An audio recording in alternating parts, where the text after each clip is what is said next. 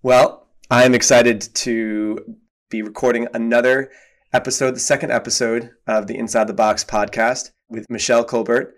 I just recorded our first ever podcast episode with a guest last week, and it was with Ross Gay, who's a poet and educator.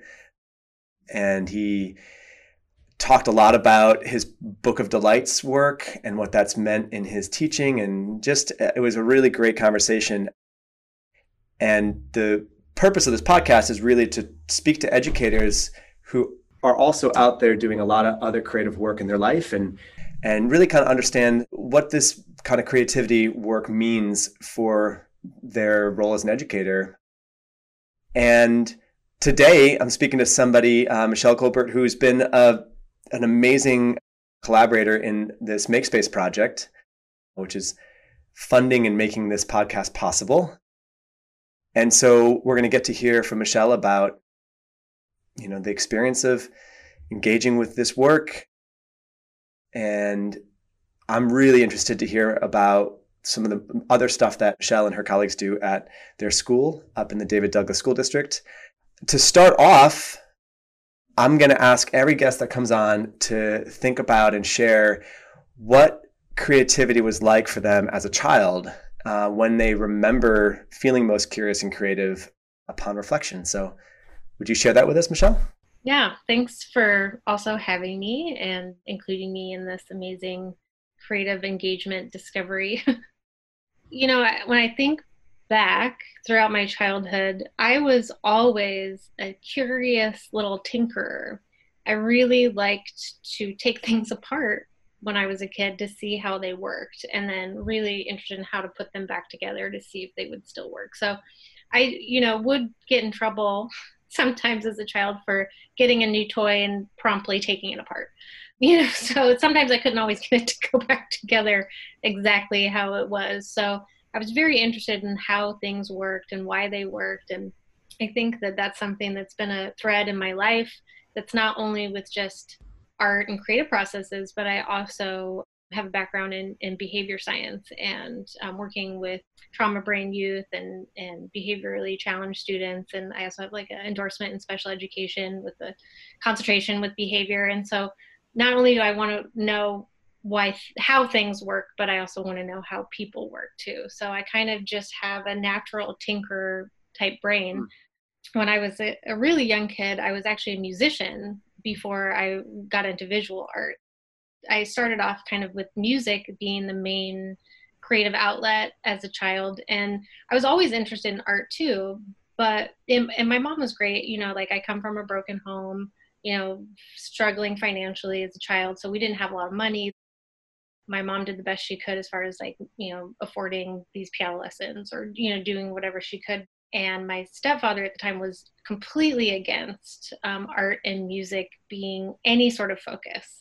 And so it was very much looked at as like, these are hobbies. You're not going to make a life out of this. You need to figure out what your plan is. And being the stubborn child that I was kind of like, oh yeah, watch. And so I really just spent the remainder of my life doing nothing but pursuing art and music as a career. When I left high school, I was 99.9% sure I was going to be a rock star and played in bands and, tried really hard to like become a musician. And then, as you can see, that really panned out. I decided at some point to go to college, and art was what I shifted. And I went, my mom, again, having foresight and knowing me as we know our children, did enroll me in an arts focused alternative school when I was in high school. And so I was able to go to a high school that was very experimental at the time. So this was in the 90s. It was the beginning of alternative schools being a thing. And most of the alternative schools were kind of for the high school dropouts, which I would have promptly been well on my way to becoming had I not been transferred to this arts focused school. And really, I think that helped propel me on the path that I am today. The people that I met, the encouragement that I received, and I was, again, still focused on music at that time. I was able to take visual arts classes, but the fact that the school had a system where they called it integrated thematic, where they would integrate art into every single subject. Mm. And it made learning so much easier for me. It just all of a sudden things started clicking. And I didn't start this school until my sophomore year. My freshman year, I really struggled. Middle through junior high school years were very hard in school. And I was actually diagnosed with a learning disability as well. And so it made things even more difficult, which is why I have, the special education endorsement, just because I wanted to help kids that were like me. So having this learning disability and struggling in school, it was when I came to this art school that things all of a sudden started making sense. And I had this perception of myself that I just sucked at school. I didn't know that I just was not being taught to my learning style, and until I was. And then all of a sudden it was like, wow, I get it. Now I understand. And I feel like that throughout my life, art, music has always been intertwined. And that luckily I'm just stubborn enough that anybody that tried to naysay me, I was like, Mm-hmm. no, like, I'm going to do this anyways.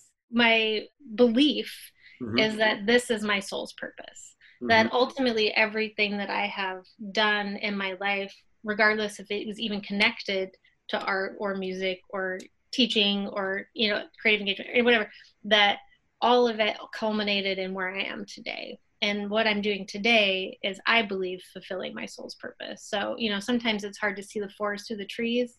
We don't know how life experiences will add up and take us to where we are.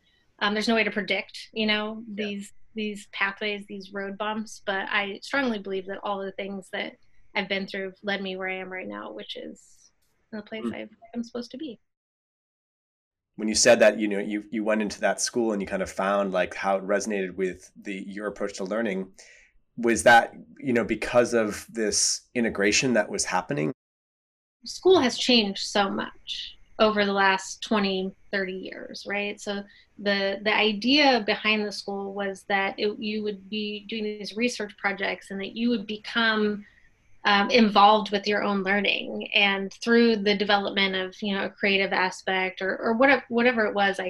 This was a long time ago now, so while I Yeah. can't remember specifics about when I was in high school, I remember that way of learning helped so much in other areas, because I knew I was good at art and music. Like, that was something that came naturally to me. Yeah. So I knew that those areas I wasn't struggling in, but math and science, I was not really able Mm-hmm. to perform at the rote, way that they want you to memorize and regurgitate. And that's just not how my brain works. But I could create a project that would display my understanding of Yeah. the concept Yeah. without having, because I had like test anxiety and all kinds of other things that would inhibit me from being able to take in information and then kind of spew it back out into a test like format, which I feel like is the sort of, ticky tacky boxes that they typically put, onto children in education. So it definitely lended itself a lot to forming a positive sense of a learner in myself that I didn't have before, and B, also really structuring how myself as a teacher has operated since, I mean, like, I'm also working from my own experience, what I know worked for me. And I always knew that I wanted to work with students that were like me, that came from poverty, that, maybe had trauma background. And this is why I feel like all of these experiences now are like perfectly married. Even the special education background with, behavior Yeah. has really helped. I'm curious, like with the students that you're working with, you use the term trauma brain. So if you can unpack that a little bit and also share, what is it about this kind of environment that you're creating with students in the school that you're working in that is using kind of tapping into creativity and so on to support them? I mean, the reality is that it doesn't work for a lot of students. Some kids it does work for. It just narrows the playing field. And what it narrows it to is kids who come from privilege and have, no other worries other than this one thing that they have to do, right? So we're talking about, kids who have like what I call happy childhood syndrome, right? Grow up with both parents, they've had a relatively, easy life, that all they've had to worry about is school. Like, that's a very small percentage of kids. And because we're collectively experiencing a trauma as far as this pandemic is concerned. So any kid who potentially had happy childhood syndrome probably is experiencing for the first time a type of trauma that could carry forward and that will change the learning style moving forward. However, a lot of students, especially the kids I work with, trauma brain students, are students who've experienced, any number of things that change the way that the brain actually is able to perceive and take in information and put it back out, right? And this, we're talking about a wide spectrum. This could be from family trauma. It could be because they've experienced homelessness. It could be because they've experienced drug addiction in their family. It could be split homes, any kind of inconsistency, right? And so what happens with trauma brain kids is that regardless of whatever the trauma is, the hierarchy of needs changes, right? So they have to feel safe and loved and cared for long before you can start injecting any kind of learning or any kind of content knowledge. Like you can't just hit them with the content knowledge right out the gate because their brain is not wired to receive that because they are at a 10. Like they come in the building, they come in the room, they come into the Google Meet or whatever it is, and they are dealing with the chaos of their lives. That they have to know first that they're safe. There's like this really great quote, it's not from me, but it says, kids who are loved at home come to school to learn, and kids that are not come to school to get loved. And, and I believe like the core of not only my teaching, but I think like just a life philosophy is that the most important thing for anybody to experience in this life is unconditional love. Mm-hmm. And that means I love you no matter what you do. I might have expectations for you and I may get disappointed if you don't meet those expectations, but it doesn't change the fact that I love you. And I try, I think about my students a lot and I think, they have so many crappy adults in their life. Just don't be another crappy adult. Like show them what, a positive adult role model can look like, show them what's possible. So as far as like my philosophy, my teaching style, the first thing is just to get them feeling comfortable. And part of that is to allow kids to express themselves, to express their culture, to do basically like community building exercises, low stakes projects that, are really easy, that aren't skill based, that anybody can do. Let them experience some success so they can feel what it feels like to be successful in the class. When a student walks into my room and I'm in their presence, if they start treating me badly, then it shows me that that's their experience with adults. Yeah. And then they are trying to control the interaction by saying, if I treat you like this, if I do this, then you'll do this. Yeah. So that I can kind of be in control of that. So I've been told I'm a bad kid. I've been told I'm a bad student. So I'm going to act that way. And then you're going to respond by, I'm going to get in trouble because I'm doing these behaviors. Yeah. And so when a behavior crops up, you kind of like you're trained and your instinct is to squash it, send them out. I don't have time. And when a behavior pops up in my room, then I just pull the kid aside and then I ask them very simply, what I have done to make them treat me this way. You have to know that every child's behavior has absolutely nothing to do with you and has everything to do with every other adult that they've encountered prior to you.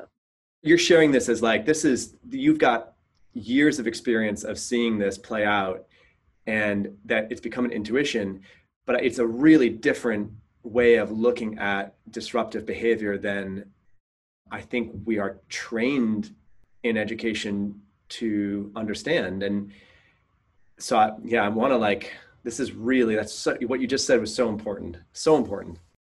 So the school I work with is called Fir Ridge Campus. It is alternative school in the David Douglas School District. David Douglas School District is, David Douglas High School, is the largest high school in the state of Oregon, housing about roughly 4,000 students, maybe a little bit more, a little bit less, depending right now. But so the district has one high school and one alternative high school. So we are considered the dropout prevention school for our district. So a student will be placed in our alternative school if they are not on track to graduate, kids who have attendance issues, kids with behavioral issues. So if they get expelled or kicked out for fighting or for drugs, if they have a probation officer, if they're gang affected. We do have one of the most diverse districts in the state of Oregon as well. 7 countries are represented. Our school is predominantly Hispanic and African American students. So, I mean, I think that when the kids come to our school, they already have this kind of chip on their shoulder of they've been told that they're a bad kid, right? Or that they've failed out of the main high school. And so they kind of come with this bad attitude, but then once they get there, we are very much a soft landing for them. When they come in, every teacher on staff is trained, in trauma brain responses. And, we have a very different way of discipline that falls away from what you would see in a traditional high school. Like I said, if you're a teacher and you have a class of 45 students and you have a kid that's, causing an issue, you're trained that you're trying to teach the student body here, like that kid needs to go if it's being distraction. So, I think it's difficult because I think everybody's situation is different. And I do feel like all the kids that are standing, all those one kids that are standing up and being an issue in the class of 45, that's my entire class. It's full of those one kids that got sent out and got sent out and got sent out. But every time they get sent out, it's sending that message that you don't belong here, or you're not worth my time, or I don't have time for you, which is typically, my guess would be the kid that's got the behavior is probably receiving this message in a lot of places. And that the anger, the frustration, whatever they're feeling, if we could just, remember that is nothing to do with us. And that it has everything to do with their experience. And if we could change their experience with the adult and the interactions that they have, then you might be able to even change a trajectory of where a kid is headed in life, right? I mean, powerful. I think that is the goal, right, in education. I mean, the goal is to not only just light the fire, fill the vessel, teach the children, but it's also to, maybe show the kids that there is another way, there is another path to, like, encourage them to, be the captain of their own ship, right? And I think I call the kids that I work with the kids, I say that they're the furthest from opportunity because they're the kids that are slipping through the cracks, and those are the kids that I feel like need the intervention. And that means that I got to be really patient. It means that I have to be really calm, and I have to, again, like, I tell my students, I was like, I will hold your baggage for you. Like, I will, like, you can leave it at the door. I will hold it for you so that while you're in here, you can be okay. You can be calm. Like, you can just let it on me, and I'll hold that. I'll hold that for you while you're here so that you can learn. And that's really the key for working with trauma brain youth. And again, like, I'm just so curious myself about what's going to happen when we come back from this pandemic. Like, are we going to have students who are going to be exhibiting trauma brain behaviors that maybe never did before, right? So hard time concentrating, sort of like that fractaled sense of learning. I mean, like, the amount of screen time that kids are getting right now is also going to maybe have a developmental, It's the relation and the number of relationships that they have now, it's now been narrowed down to in their lives. It's so much more limited than it had been, and the relationships are so vitally important. So I would love to come back a little bit to, your kind of process, your what's what's like a creative process in your day and creative routine that you bring that's in your life, whether it's in teaching or outside of teaching. Creative routines, in the Make Space Project is something that we really focus on. And one of the outcomes from this podcast is hopefully to kind of gather, the creative routines that people use in their classroom or in their lives, to add to our library. So I have this saying, which is I like to do all of the things, right? And so I'm kind of a collector, so to speak, of experience. So I like to try to learn new art forms, and so it shifts all the time. Like I said, I collect musical instruments. I like, as a hobby, I like to learn how to play them. In art, it's kind of the same thing. Like right now, I'm really interested in learning how to do like embedding LEDs into things, since I'm learning like wiring, and I'm also really interested in like virtual reality art and trying to figure out how to connect this technology that we've been sort of thrust in education to meaningful learning experiences for my students. So it's kind of like I'm trying to catch up a little bit on the technology side of arting, and I really like graphic design a lot, so I've been trying to like hone my graphic design skills as well. And I also kind of work on the side as a photographer, a videographer for a variety of different things. And I do make like hats and shirts and tote bags. And so I have like sort of like a craft side hustle. Part of what we are trying to really celebrate in Makespace is the secret life of teachers. Like what are teachers doing behind the scenes in their lives, and that is often incredibly creative and entrepreneurial, and in large part not really recognized as a skill set and talent that can absolutely enhance the experience in school. And you were talking about like enhancing your skill set in technology for the classroom. So is there something that you've done recently with your students in that realm, and where you've kind of taken stuff that you've been working on personally, or share something if you'd like? Recently, I got involved with a grant from Nike. It's like an innovation grant. So we've gotten these little, they're like Arduino boards, or like, I don't know if you know what an Arduino board is, but it's basically like a programmable board that the students are going to get, that they will be programming to do different things. And I also do these where I teach them wiring, and they do make little hopping robots with just some paper clips and a battery and a little mini motor. And so they learn about like DC motors, and then I show them how to like put it together or whatever. There's a variety of different things I do. A little bit of, I have teach them 3D printing as well. So they do, right now they're learning about the manufacturing process. And so they learned about CAD. We did Tinkercad. They learned about CAD. They did a 3D design project. I give them kind of like a problem. Like, here's a problem. One of the problems is you have headphones and they have a cord. And if you don't have something to wrap the cord around, then the cord gets tangled. So they then had to design a headphone cord, organize, wrap something to wrap it around in 3D, design it in 3D, and then I printed it for them, and they were able to go to the school and pick it up. So kind of going through the design process, going through the fabrication process. Wow. Now they're working on creating an invention, which is actually kind of cool because they use the many uses game as part of this, learning how to be an innovator. And so we talk a lot about the manufacturing process, and about how you can either innovate or invent, right? So if you invent something, it's like manifesting something that doesn't exist. When you innovate something, that means you take something that exists and you improve upon it.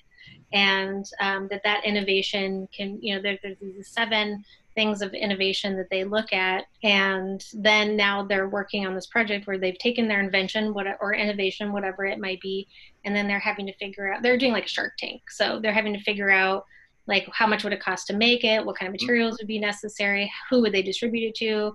They either make a commercial, an advertisement, or a jingle to go along with their design. They come up with a name. And so this is kind of like their final project. So they're learning how to like work through creating something or inventing something. I mean, 90% of being an artist is making something out of nothing or looking at materials in a different way. And I think that, as an art teacher, one of the first things I do with kids, and this is the class that I do this stuff with, is in industrial art. So that's my career and technical education class that I'm able to teach under the art umbrella, but I also teach just a general art class. And always the first thing I have them do is define like, what is art to you? And then when a student defines what is art to them, then I ask them the next question, which is, how does your definition of art privilege you or marginalize you as an artist? So if you are thinking art is being able to draw something perfectly as it looks, like photorealism, but you can't do photorealism, then you just put yourself outside of the box of what can be considered art. And shifting the perception of being an artist sometimes doesn't mean that you can just draw something exactly perfect. Sometimes it just means that you can take ideas and conceptualize things, and that you're a creative thinker. And it's more about the process of being a creative thinker without the fear of, oh, if I draw it this way, it's wrong. The fear of being wrong is so strong in so many of us, in teens especially, that often the fear of wrong will stop the beginning of try. That protection mechanism of, I don't want to feel dumb, I don't want to even try, because that's protecting myself from potential failure. I say failure is the most important step of being a successful artist. Like, you have to, and sometimes I do make kids do this process. Like every time it's a struggle, but I have them work really hard on a drawing and then rip it up. And then I just to show them that nothing is permanent. Wow. That, and then they're like, what do you mean I have to rip it up? And like, you have to rip it up and then you have to weave it back together.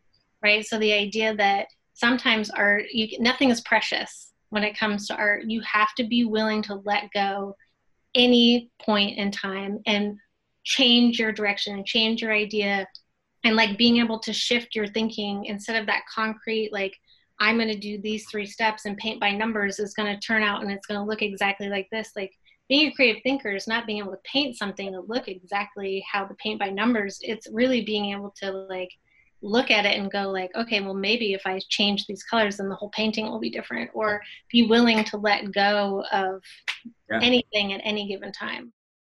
That's a beautiful routine. Like what you just shared is like to actually lead students through that process.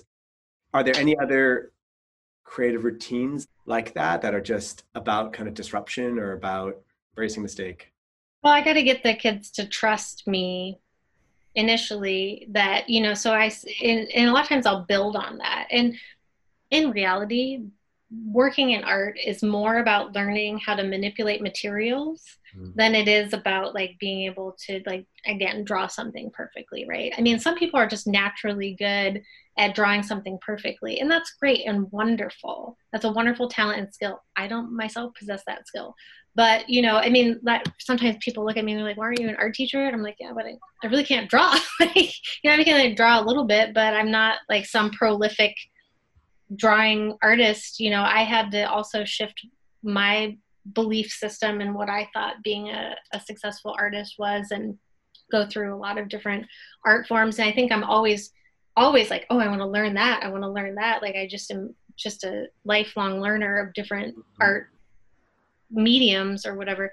But when I'm working with kids, I kind of go through, there's 8 causation, art creative, we'll call them creative causes. The first one is confidence. So you have to be able to ask a question without fear that it's wrong or the wrong question to ask. So building confidence in kids is so, so important. So you have to just make that part of the routine, is everybody's going to ask a question. Like, I want everybody questioning, like, even what I'm saying, question me. Like, I don't have all the answers. The second one is observation. One of my favorite things to tell kids is, when in doubt, look about. So if you don't know what's going on, look around the room, see what other people are doing, use your powers of observation. So just learning to see problems, to see ideas, to look at things differently. I have a project where I have them just trace shadows, right, for abstract shapes. So it's just really getting to look at like, oh, okay, it was a shadow, but now I'm looking at it differently. So just changing sort of the artistic lens. The other one is humility, knowing that you don't know everything. I practice that with them and I model it by saying, like, I'm not necessarily the expert in this room. I might be the teacher, but I'm more of a facilitator. I'm a lot of times, like, even with robotics and electronics, I'm also figuring those things out. I'm not afraid to bring something into the classroom that I'm not an expert in. Mhm. And I allow us to all be learners together. And I find that that learning is really, really important. Mindfulness is another one. So just think about how you think about something. So really going internally and understanding that, as especially as a white teacher in a very diverse school, how culture plays into a part of how things are perceived and, taken in and put back out. How experience is part of that, and allowing kids the opportunity to share their culture and to share their personal experience through their work, I think is very important. Curiosity is another one. So experiment. Like, we have to be willing to be curious about our learning. If we don't allow kids to become curious about their learning, if we just tell them, here's the questions and here's the answers, memorize this, Mhm. they're losing the want to be a part of their own learning. They are just a passenger in the vehicle. They are not in charge of anything. So allowing them to sit in the driver's seat of their own educational experience, which can feel really dangerous and scary if you are sitting shotgun, but Yeah. like as the educator, but really that's where a lot of like some of the best learning with kids is when they become curious about the work themselves. I also tell kids that if you only learn what is taught to you in school, then you're only going to be as smart as everybody else. So if you want to be smarter than everybody else, you have to take on some learning on your own. You have to be curious and do more research, or, deep dive into those things that you're interested in. Resourcefulness is another. So if you don't have the materials right in front of you, like, how are you going to make it happen? So, like, part of the creative process is sometimes you got to turn something into nothing. Like, I'm always telling kids, like, side hustle, side hustle. Even Fortune 500 companies look for people who have creative backgrounds because they want people who can think outside of the box. They want people who can look at a problem and find different resources. Last two is energy and action. So you have to have the energy to explore and be willing to tinker with something. And Banksy, one of my favorite street artists, says, learn to rest, not to quit. So sometimes when kids get frustrated, their first thing is ball it up, throw in the trash, give up, I'm done, forget it, right? And so when kids start to get frustrated, I tell them, take a break, take 5 minutes, get on your phone, like, it's so taboo, right? Have your kid go on your phone. They're not even supposed to have their phone out in school. But I say take a break, because even when I get frustrated with something, I have to walk away. Sometimes you just need to disengage. And when you are able to come back at something with a fresh perspective, if you had time to let that limbic system kind of like calm down, you're not like at a 10 where no new information, no new ideas can be reveal themselves. You calm yourself down, then you can have that energy to get back to it. And then action is, don't just think about it, do it. Don't be afraid to make that first mistake or to take that first step. Like, you can think about what you want to do all you want, but until you start taking action towards meeting whatever that is, you can't get anywhere unless you take that first step. Yeah. So you have to be willing to take action for whatever it is you're working toward. What's your experience been like in the Makespace project? I mean, you've been doing a whole lot of this work prior to starting Makespace. Can you share a little bit about your experience you did the foundation course and the Summer Institute, and now you're getting to the strategy courses. What stands out to you? What's your experience been like? Well, it's just been great, first of all. It was like showing up to a party that, was all your favorite things. Like, you're like, how did you know? How did you know that this is all the things I love the most? And it's really, really well. I was very impressed with how well it's put together, how well it's organized, and how easy to navigate and access all the materials, and just the amount of support. And it was really like almost like listening to myself, my own thoughts being told back to me by somebody else. To me, is just really kind of like constantly hitting nails on heads, and Hmm. I think it was just an easy transition for me, because it was like, oh yeah, this is all the things I do and love and see and know are important and think other people should learn about and understand. And through Makespace, I learned about programs that I had never used before. It kind of shifted. Like, I was really struggling with, how do I do hands-on? How do I do this, these project-based, which is my jam. Like, how do I do this now online? And so it really helped to give me some structure to work with, because I took it over the summer. It gave me a lot of tools that I found very helpful going into the school year. Your school represents the most momentum and enthusiasm that we've ever seen in a school community. Can you share a little bit about why that might be, or what that's been like?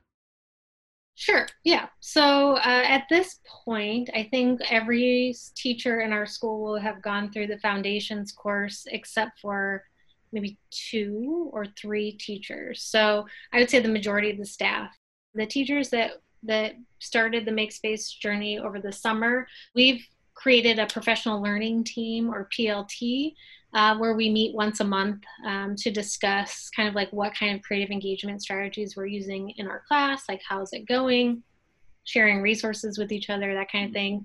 And then I think that will build as there's teachers going through the foundations course.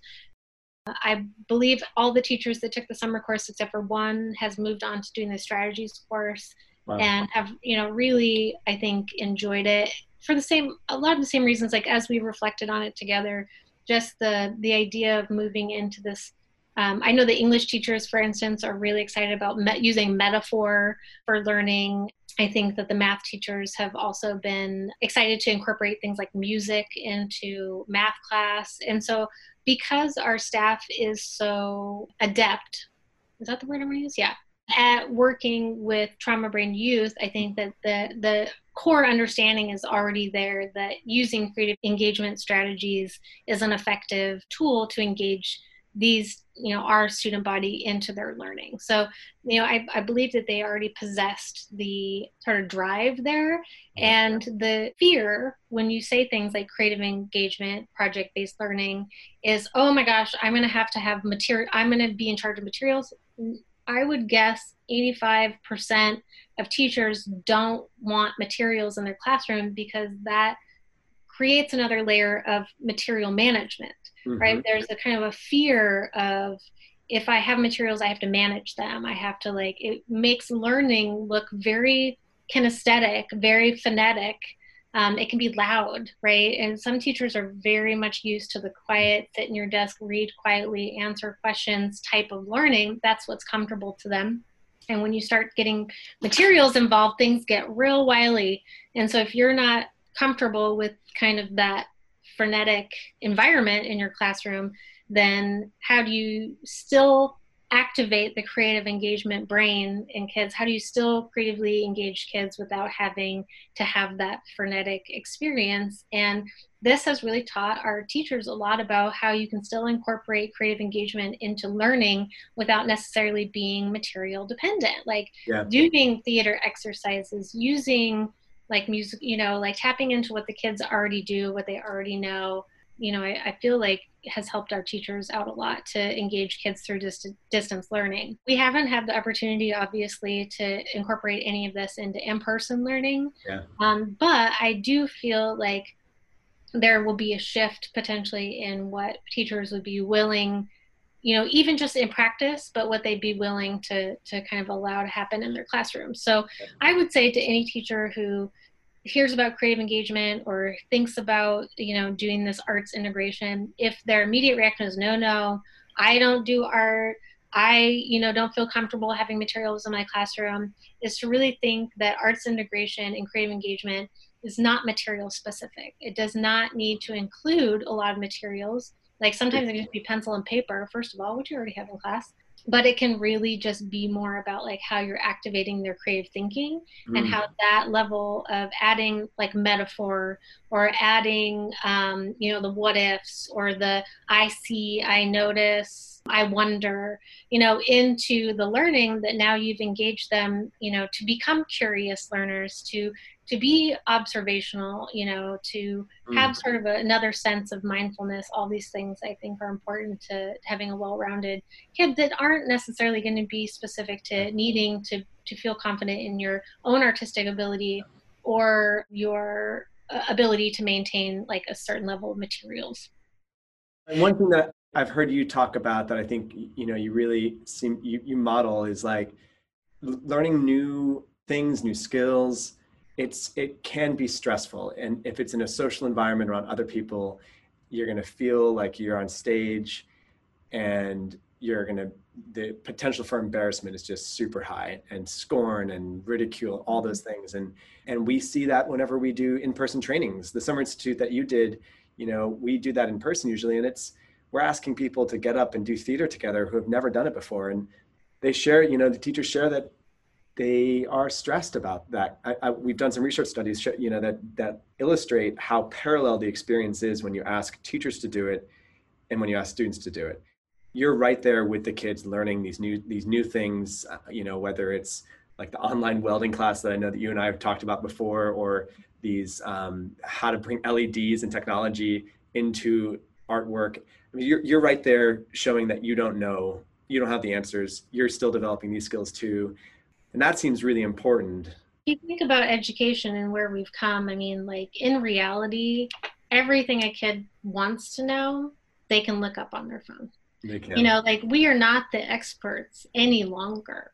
We're just the gatekeepers now. Like we're not like we might be experts in our field, but the kids could go look up whatever information. If they were so motivated, they could look up anything. So what's going to be the thing that would get them engaged and want to be part of their own learning? Like I said, instead of just being the passive passenger, like how do we put them in the driver's seat and then like get them, again, sitting shotgun in that car can be terrifying at times, but to embrace the ambiguity of what that learning looks like.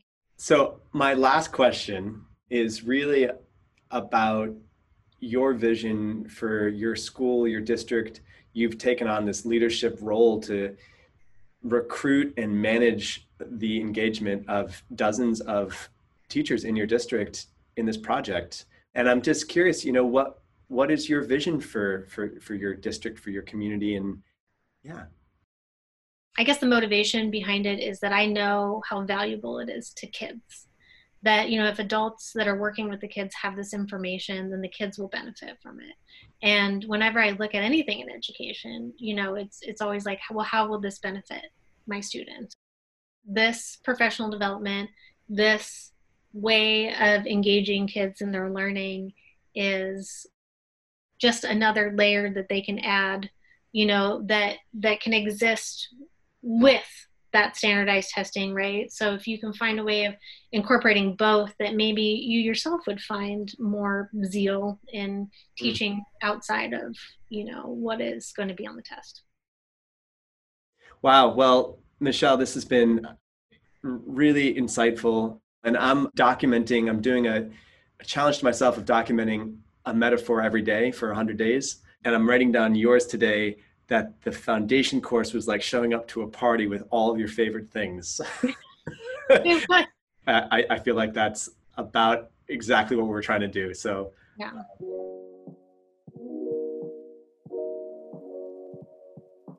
Thank you for tuning in to the Inside the Box podcast. I'm Ross Anderson, your host, and this podcast is brought to you by the Makespace Project, funded by a U.S. Department of Education grant to bring creative engagement into schools all over the country. You can find out more at www.makespaceproject.org. May we all find creative engagement in moments of our days and share the delight with others.